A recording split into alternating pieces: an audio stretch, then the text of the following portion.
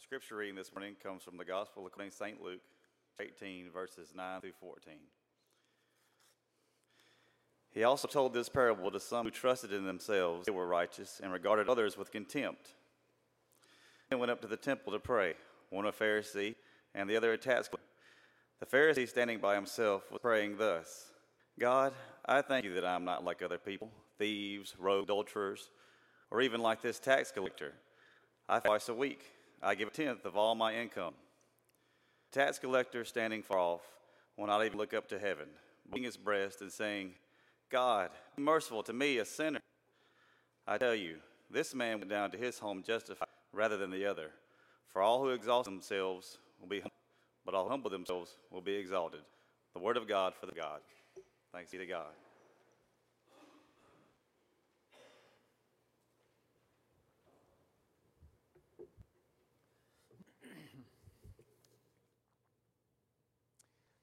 Have you ever taken a personality test?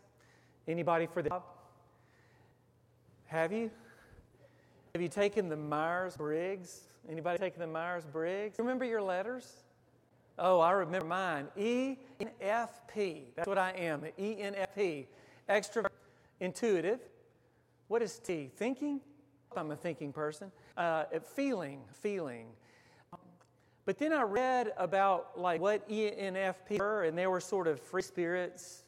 I don't know that if I liked it a whole lot. Maybe like the party, but be taken seriously. And it didn't sound like ENFPs were very serious people.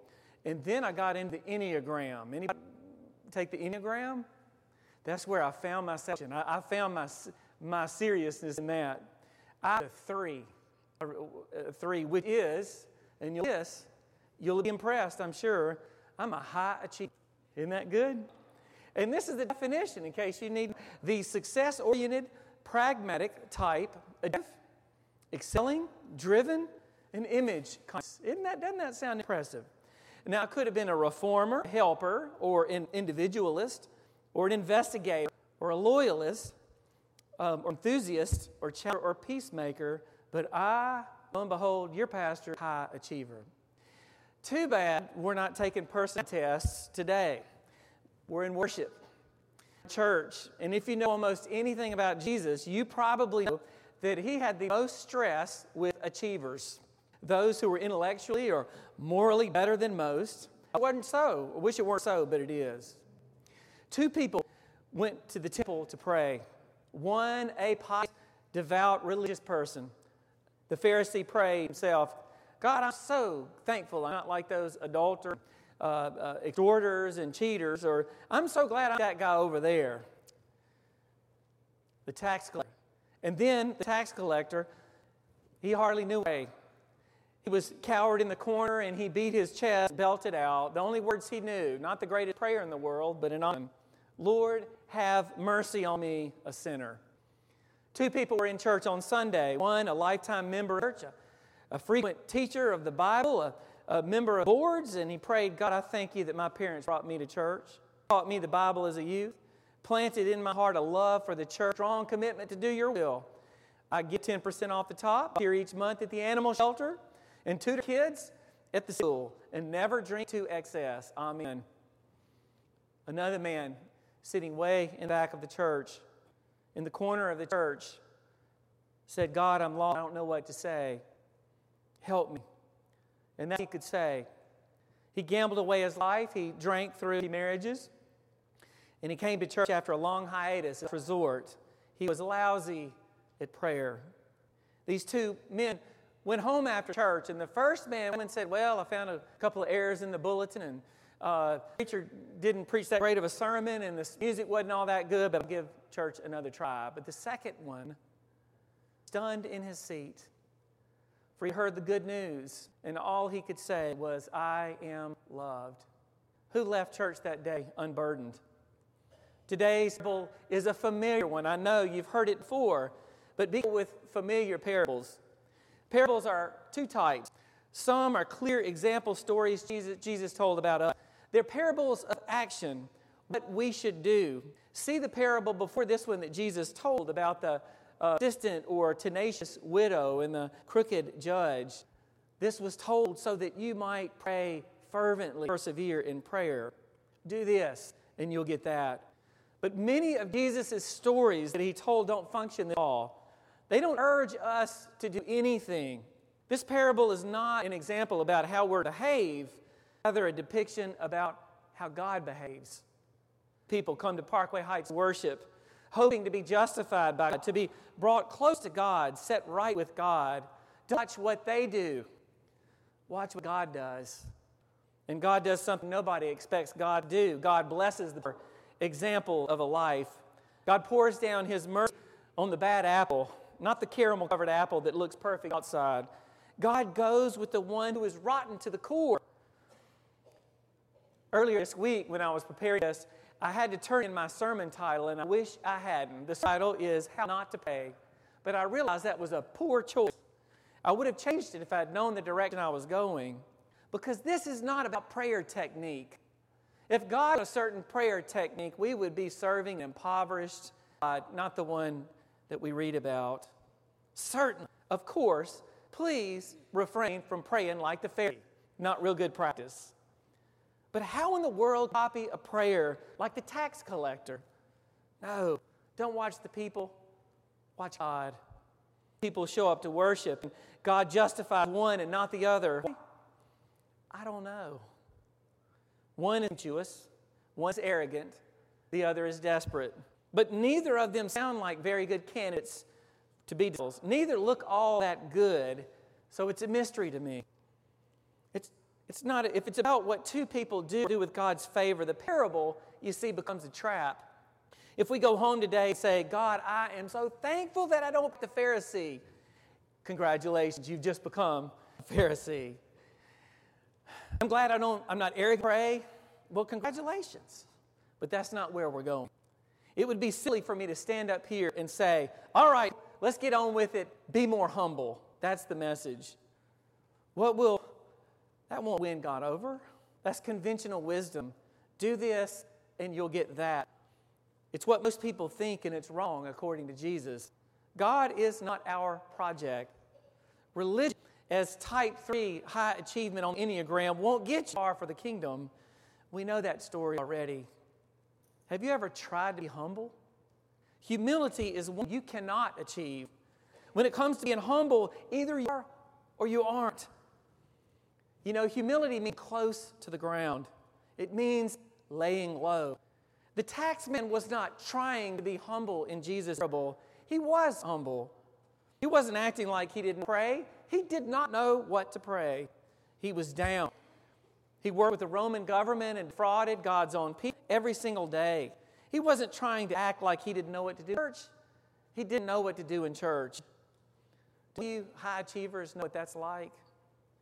Do you know what it's not to be able to get yourself cleaned up for church? You show up broken, all you can do, it's all you can do just to hide. Some Sundays, everybody else looks so buttoned up and put it together, and you walk in here and you feel lost in a sea of high and wonder why you can't be a better mom or a husband, or a major, or a Christian. Have you ever felt that way?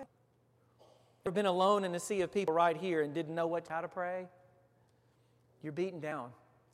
Humble. And the good news is that's what meets us and blesses us. That's the gospel of this. Maybe when you're on top of the world and everything's going your way and all your ducks are in a row and you walk in here, maybe God can't do a whole lot for you. After Jesus said, I've come to seek the lost, not the found. Only this need a doctor, not those who are well. If you're well, says Jesus, that's your own reward. But when you are humble, unstable, confused, worn out, burned out, and when you're last, then hold out your empty hands and parched soul to a loving and gracious and graceful God. Around here we call that grace. God's unmerited grace. Don't worry about what you should say or how you should act. Let God act for you.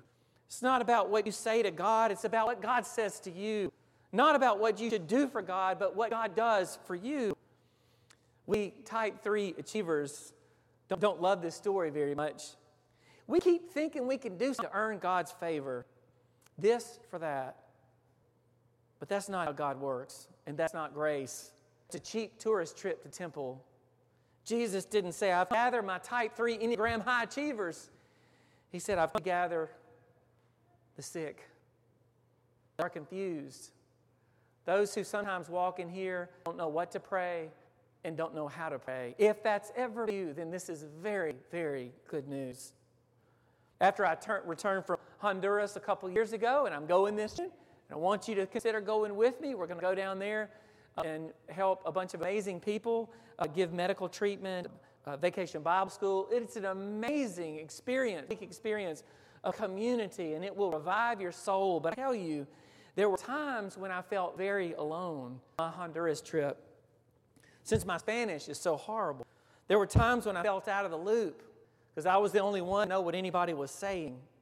It felt like everyone was talking past me, sharing funny stuff and making points that I understand. And that at times, I really did feel water. I shared that with one of you, and you told me exactly how I feel at church every Sunday. It's like I'm the only one that doesn't get it sometimes. Everybody understands it except me. Told me I'm an addict, and I have a hard time sometimes connecting.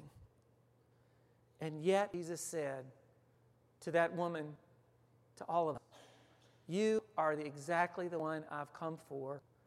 I can do more through you than I can do through 1,000 well-adjusted people whom all they can think of all the great things they've done. Take my hand, sister.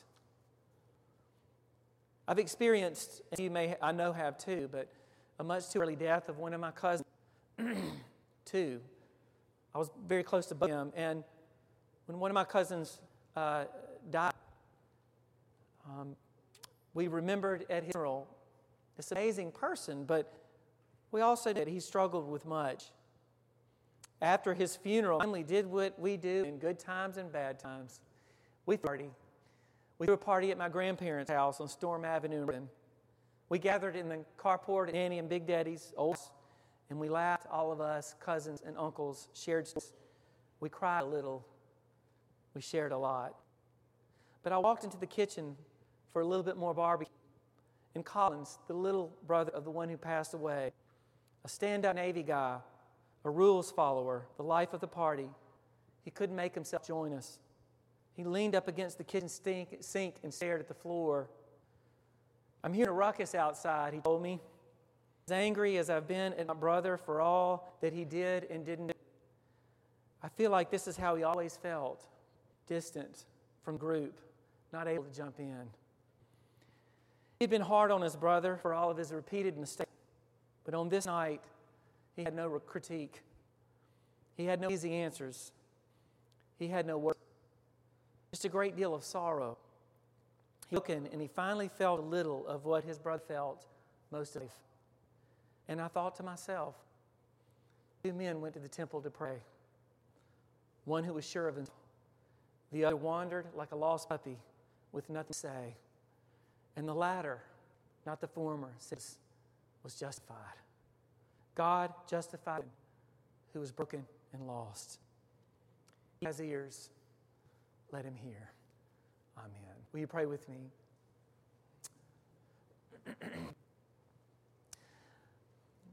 God, especially in those cases when we're struggling or having a hard time connecting, lift us up.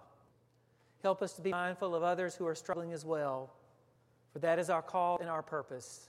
For we know that you have come to save the lost. Take us all and be with us all. In your name we pray. Amen. I invite us now to